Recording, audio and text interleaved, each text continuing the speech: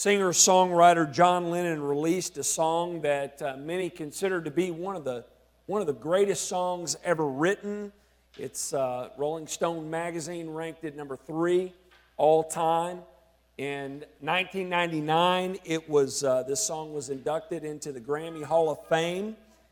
It's the song "Imagine," and many of us, even those who are not around when it was released, were familiar with that song. We've heard it on the radio. We've heard it played. We have it on our phones. We've heard it on movies and commercials. Very, very popular song. And in that song are these lyrics. Imagine there's no heaven. It's easy if you try. No hell below us. Above us only sky. Imagine all the people living for today. And then the chorus goes on and says, you may say I'm a dreamer, but I'm not the only one. I hope someday you'll join us and the world will be one. In this song, Lennon is making the argument that the world would be a great place if people just realized that this life is all there is and would then live like it. He truly believed that life could be enjoyed if people would realize that there is only the sky above and the dirt beneath. And many reason in this way today, don't they? There was a popular beer commercial in the late 70s, early 80s. Schlitz Beer used to air these cheesy ads on TV, and their motto was, you only go around once, so go for the gusto. In other words, live it up. This life is all there is, so live it up in the here and now, because tomorrow will die and be gone, could die and be gone forever. Therefore, eat, drink, and be merry. Well, here's the problem with that mentality. The problem is there isn't just the sky above us and the dirt beneath us. Another problem is we don't just go around once. We go around twice. And that, folks, changes everything. We have this life, then death, then judgment. We're told that from God's Word, and that should change everything. The life we have in Christ, believers, should change the way we live today. If you have your Bibles, turn to 1 Corinthians chapter 15. We are finishing up our Easter series this morning entitled Evidence and Importance, Paul's Case for Easter. We learned last week, in addition to numerous issues that the Corinthians were having morally and relationally, they were also having doctrinal problems as well, which should not be a surprise to us. Normally, if you have issues morally, you have issues relationally, there's a deeper-seated doctrinal issue as well. And there certainly was at Corinth. There was a certain group of people in the church who, because of the influence of the Greek pagans, they were questioning their future physical bodily resurrection, the future resurrection of God's people in a physical sense.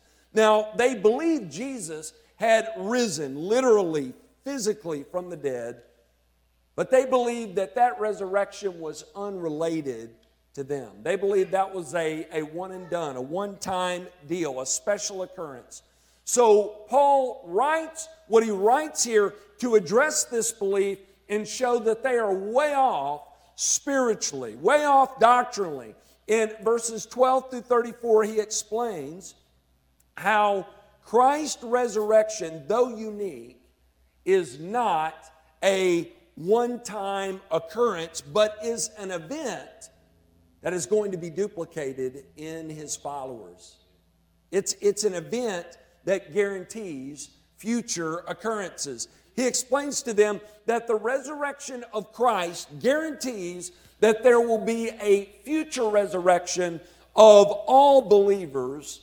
And in this passage, he is also going to call for his readers to understand the importance of both the past resurrection of Christ and the future resurrection of the godly in that future day.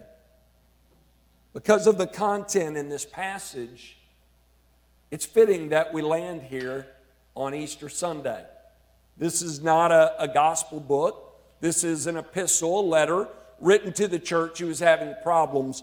But the content here is fitting to discuss this morning. Last Sunday, we looked at the evidence in favor of Jesus' resurrection. Today, we're going to look at the importance of the resurrection.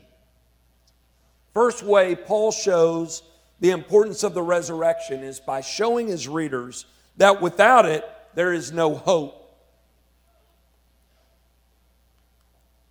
Without the resurrection, there is no hope. Look at verses 12 through 19. Paul is going to argue that if the resurrection did not occur, then what we are doing here, Sunday after Sunday, throughout the week in and week out, what we're doing here at the church throughout the week is pointless. It's a sham. And we're to be pitied if there was no resurrection. In verse 12, Paul sets this argument up by giving a summary statement of the major issue in the chapter. Look at it. He says, "Now if Christ is proclaimed as raised from the dead, how can some of you say there is no resurrection of the dead?" This problem is being dealt with throughout this entire chapter. Christians in Corinth, they believed, they proclaimed that Christ had been raised, and with the same breath, they were saying there is no resurrection of the godly, not in a literal and physical sense. Paul is saying, how can you say that? If you believe in one, why don't you believe in the other? So Paul leads with this to show his readers he doesn't agree with their doctrine here, and he moves into his argument in verses 13 through 19. And he does something very interesting here. In this passage, Paul shows several consequences that believers are faced with if the resurrection has not occurred. First, Paul begins by talking about our future resurrection, and he says this. Look at this next point up here. If there is no future resurrection, then there is no past resurrection. Verse 13, Paul says, "But if there is no resurrection of the dead, then not even Christ has been raised."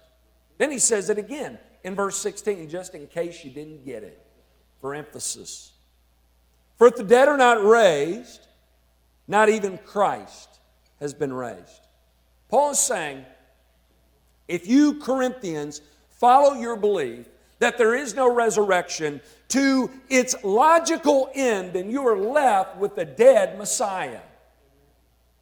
Now, some of you might be wondering, why is one dependent upon the other? Well, Paul is going to answer this later in the passage, but I'll say this right now.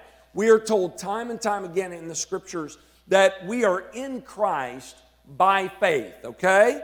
Which means we who are trusting in Christ have such a connection to Him that what is true of Him is true of us. For example, He is righteous. Therefore, we who are trusting in Him alone for salvation are declared not guilty, but righteous in Christ. We have His righteousness given to us, imputed to us by faith. He is God's Son. Therefore, we who are in Him by faith have been adopted into the family of God. We are children of God. He was raised literally, physically, and bodily to live forevermore. Therefore, we who are in Him by faith will be raised like He was to live in His presence with His people forever. You see the connection? That's why Paul says if we deny the resurrection of the godly, then we have to say that Christ has not been raised. And if Christ has not been raised, We have a whole lot of problems. And Paul just lists them out here in the verses to follow. So the first point Paul makes is if there is no future resurrection, then there is no past resurrection. If there is no past resurrection, number one, our preaching is pointless. Verse 14. And if Christ has not been raised, then our preaching is in vain. That means what I'm doing right now is of no value to anyone if Christ is still in a tomb somewhere in the Middle East. That's Paul's point. Paul is clear. If Jesus is not raised, there's no point in talking about him. Preaching about him is in vain if he's still in a tomb. Why? Because the Bible makes it clear that the gospel message is built on the life and the death and the resurrection of Jesus Christ. If you are missing any of those elements, you are left without good news. Therefore, preaching about it is in vain. It's an exercise in futility. Speaking of futility, point number 2. Second point.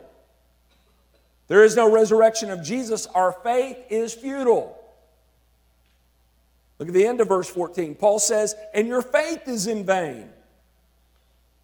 Now, remember last week in the first part of chapter 15, verses 3 through 4, Paul gives us the gospel in a nutshell. He says Christ died, he was buried, and he rose again. All of those elements, his life, his death, his resurrection are to be in play here. If we're missing one, we're without hope. For example, if Christ did not live for us, then we are without Christ's righteousness.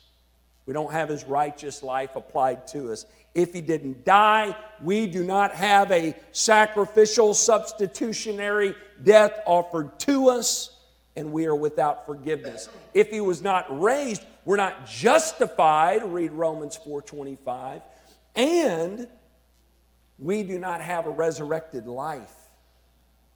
We do not have resurrection power. We do not have a life that can raise us up to new spiritual life in him.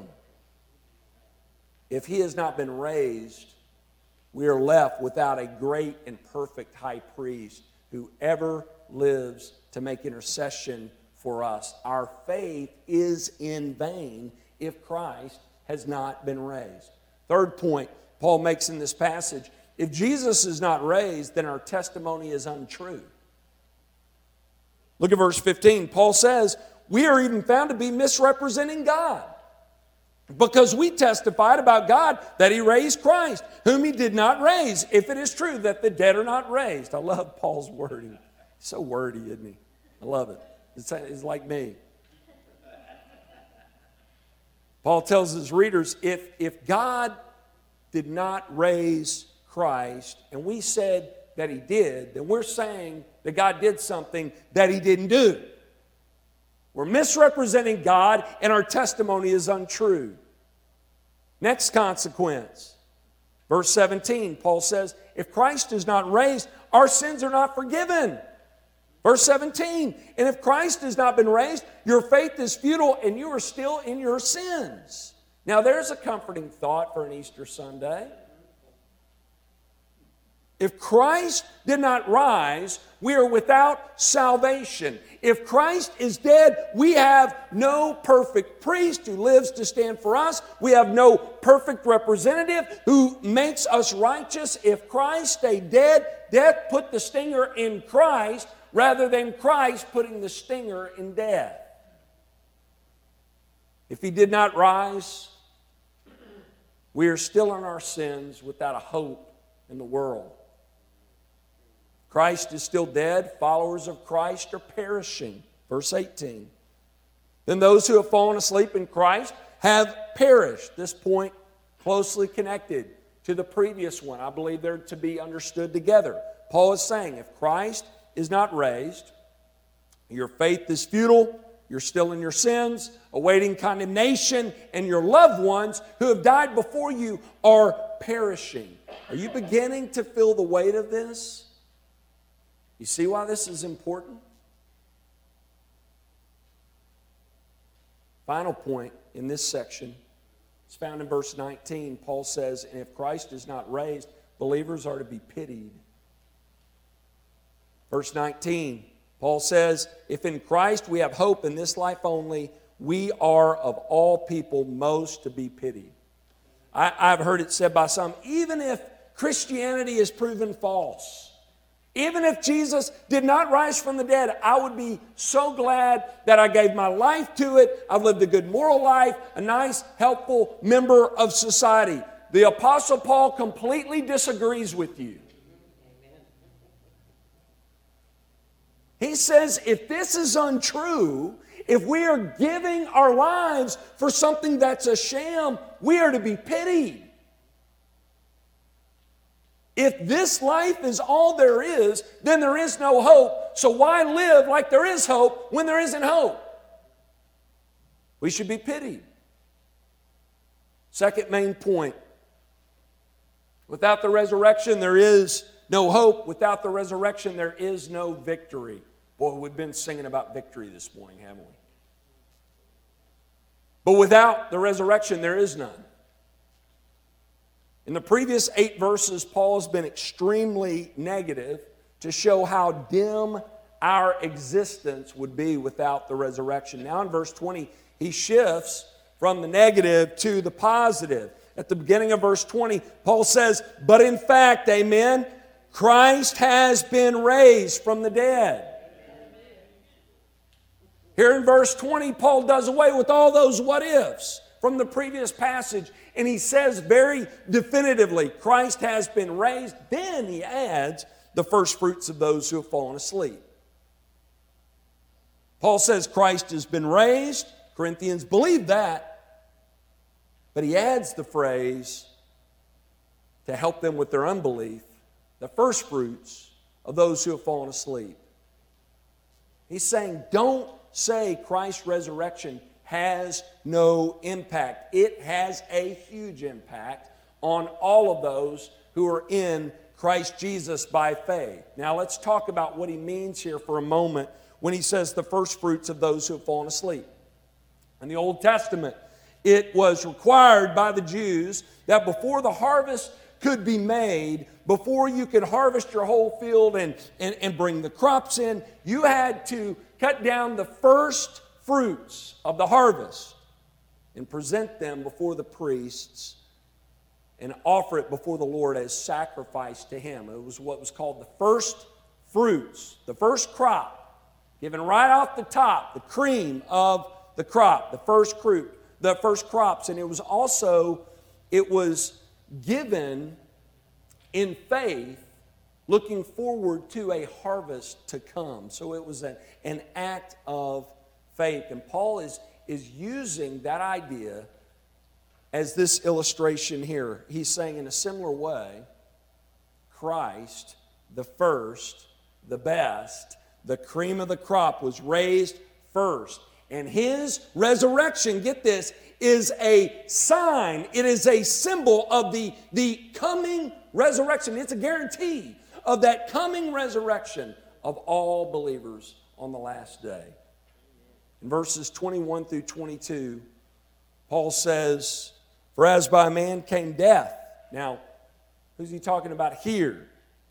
Who's the one man whose one act brought death to the whole human race? He's talking about Adam, right? You remember the story of Adam. God created Adam and Eve in his image to glorify him, to live for him. And they were tempted by Satan in the form of a serpent to do the one thing God told them not to do. And Eve looked at the fruit that she was tempted with, and she said, I think I'll eat that fruit. God told her not to. She said, I think I will. Adam said, you did it. I'm going to do it too. I'm summarizing here, okay, for time. They sinned against God. Sin entered into the world. Man fell, and the whole pile of us went with him. Adam was our spiritual father, our representative head, and he sinned, and we fell with him right out of favor with God. That's what Paul is saying here in the first part of this. But then look at verses 21 and 22. This is Paul's main point.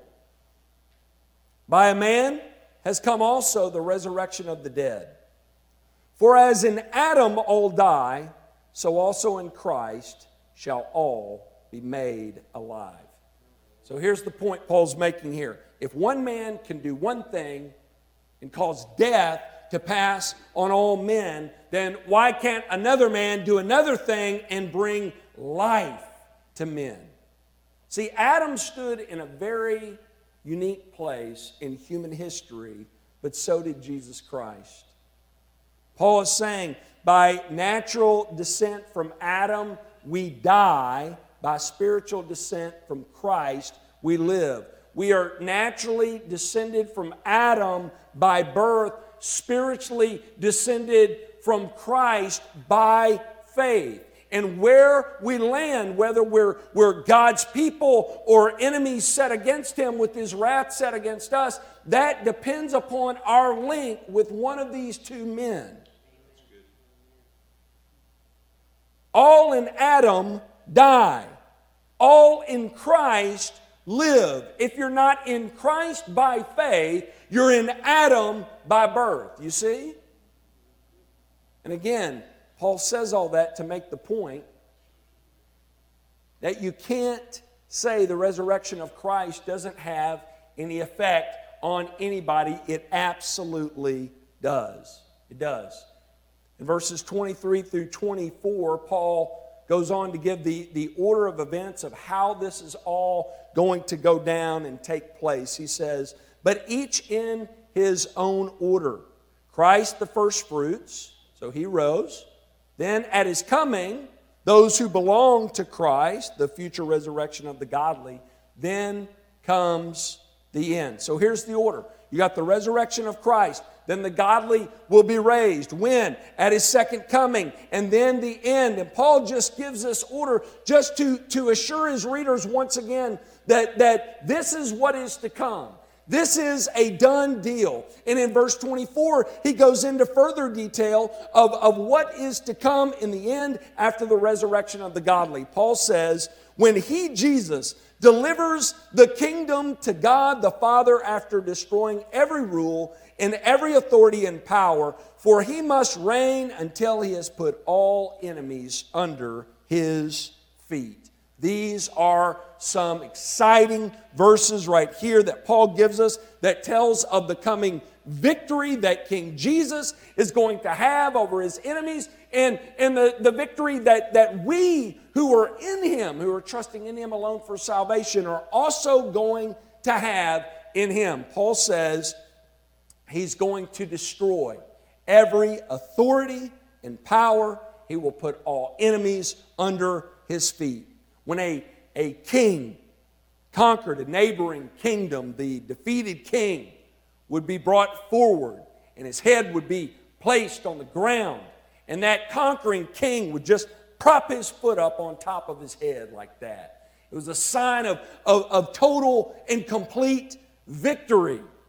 There's coming a day when King Jesus is going to do that to all His enemies. Our resurrected King has rendered you defeated, like we sang this morning. There's coming a day when Jesus is going to defeat every enemy in total victory. He is going to destroy the works of the devil. He is going to defeat all enemies of God, and He is going to deliver the kingdom over in the hands of the Father. Look at verse 26. This is key. Paul says the last enemy to be destroyed is death. Believers, there is coming a day when not only will the devil and all his enemies and all God's enemies be destroyed, but there is coming a day when death itself, the great enemy, will be defeated as well. See, the resurrection is important because it gives victory in life by giving victory over death. At the resurrection, Christ removed death's sting. That's what Paul's going to talk about later in this chapter. Death, where is your sting? It's removed. There's coming a day in the future when we who are in Christ by faith will be raised to live with Him forever, and death will be no more. Jesus talked about this during His earthly ministry, did He not? I am the resurrection and the life. He who believes in me, though he die, yet shall he live. Amen. Great news. So the resurrection is essential. Without it, there'd be no hope. Without it, there'd be no joy. Without it, there would be no victory. Without it, there'd be no purpose. We'd be aimless in life were it not for the resurrection. Paul makes two important points here. He basically says if there is no resurrection, we should avoid pain and we should pursue pleasure if there is no resurrection. There's no need for sacrifice if there is no resurrection. Look at verses 30 through 32. Paul says, "Why are we in danger every hour?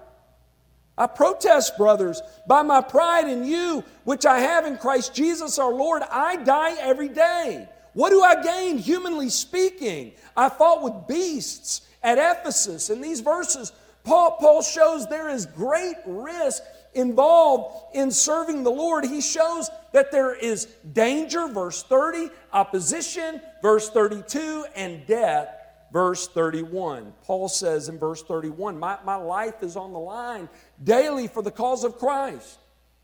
So if Christ is not raised, it's all for naught. You're probably noticing I skipped verse 29, not for long, all right? We got to cover every verse in here, that's what we do. But it's a very difficult verse, so I wanted you to understand that context first before I make a stab at it, okay? One of the most challenging verses in Scripture.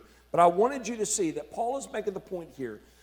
If there is no bodily resurrection, then we should not risk our lives for the cause of Christ. It is in this context that Paul says in verse 29, what do people mean by being baptized on behalf of the dead? If the dead are not raised at all, why are people baptized on their behalf? Or I like the translation, baptized in place of the dead. I believe what Paul is referring to here, and I'm not alone on this interpretation, okay? So I'm not on an island here, but there are other interpretations. We can disagree agreeably. We don't have to split ways over this, okay? But I believe that Paul is referring here in this verse to second-generation believers who are being called out and saved and baptized and used by God and picking up the mantle where those who have died before them left off. And I believe Paul is making the point in this verse of Scripture that if Christ is not raised, that sacrifice is not of any worth either. What's the point of a new crop of believers replacing the old, trusting in Christ, being baptized and going out and serving Him and suffering and giving their lives for Him if there is no resurrection? What's the point of that? Paul says at the end of verse 32 that in addition to avoiding pain, one should also pursue pleasure if there is no resurrection. If this life is all that there is, then let's party. Let's eat and drink and be merry, because tomorrow we might die and be gone forever if we only go around once, or if we perish without a chance at redemption. Let's go for the gusto now. Richard Pratt says this in his commentary on 1 Corinthians. Look at this quote. Paul made it plain that he would never have endured such a trial for merely human reasons, without the goal of resurrection in mind. What would we have gained from that? Nothing. If it were true that the dead are not raised, then Paul would not have lived such a hard life. Instead, he would have subscribed to the philosophy, let us eat and drink, for tomorrow we die. Paul said that irresponsible, sensual revelry would be the only reasonable approach to life if there was no hope of resurrection. So if there is no resurrection, no need to make any sort of sacrifices in this life for the cause of Christ. Paul says if there is no resurrection, avoid pain altogether and pursue pleasure. But he couples what he says in verse 32 with what he says in verses 33 through 34. Look at it. Do not be deceived. Bad company ruins good morals. Wake up from your drunken stupor, as is right. And do not go on sinning, for some have no knowledge of God. I say this to your shame. Now you learn when you study the book of 1 Corinthians that the Christians at Corinth were a mess. They were living like there was no resurrection, living like there was no final judgment coming. They were keeping company with those who denied the resurrection of God's people. They were believing their lies, and as a result of this doctrinal error, they were having issues morally and relationally, which again is a good reminder to us of how important theology is. Theology is vital. What we believe about God, what we believe about man, what we believe about sin and salvation is vital, because what we think influences the way, what we believe, which influences what we say and do. Right thinking leads to right living. That's why it's so important that we study theology.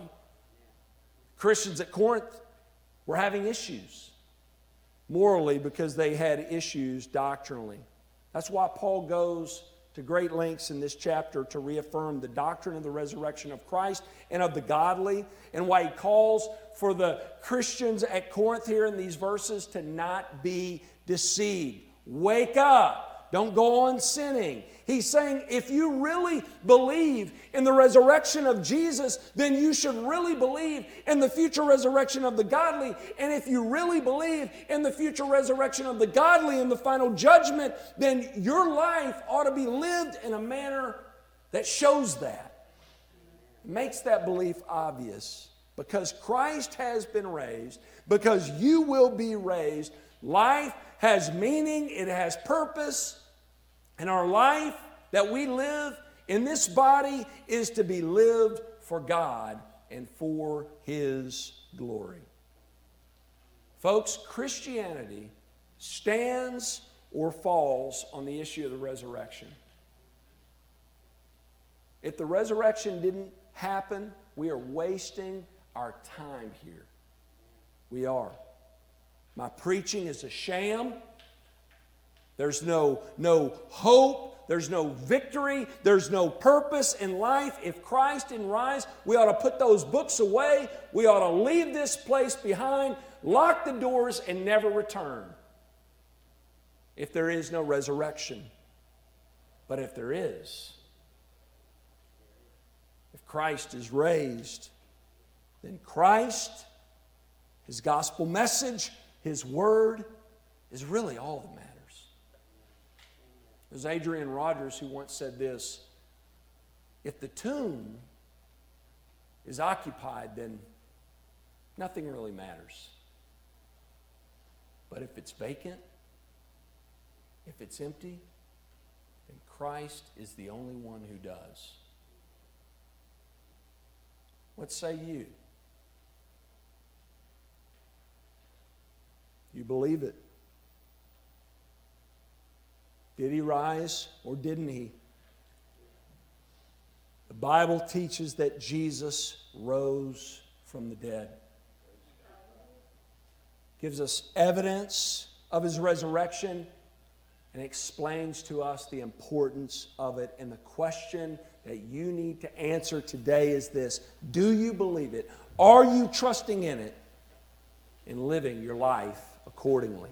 Jesus lived, He died, He rose again so that we, through repentance of sin and faith in Jesus Christ, could be made right with God, be forgiven of sin and restored to Him, washed clean by His blood and raised to walk in newness of life in Christ. Have you forsaken your sin?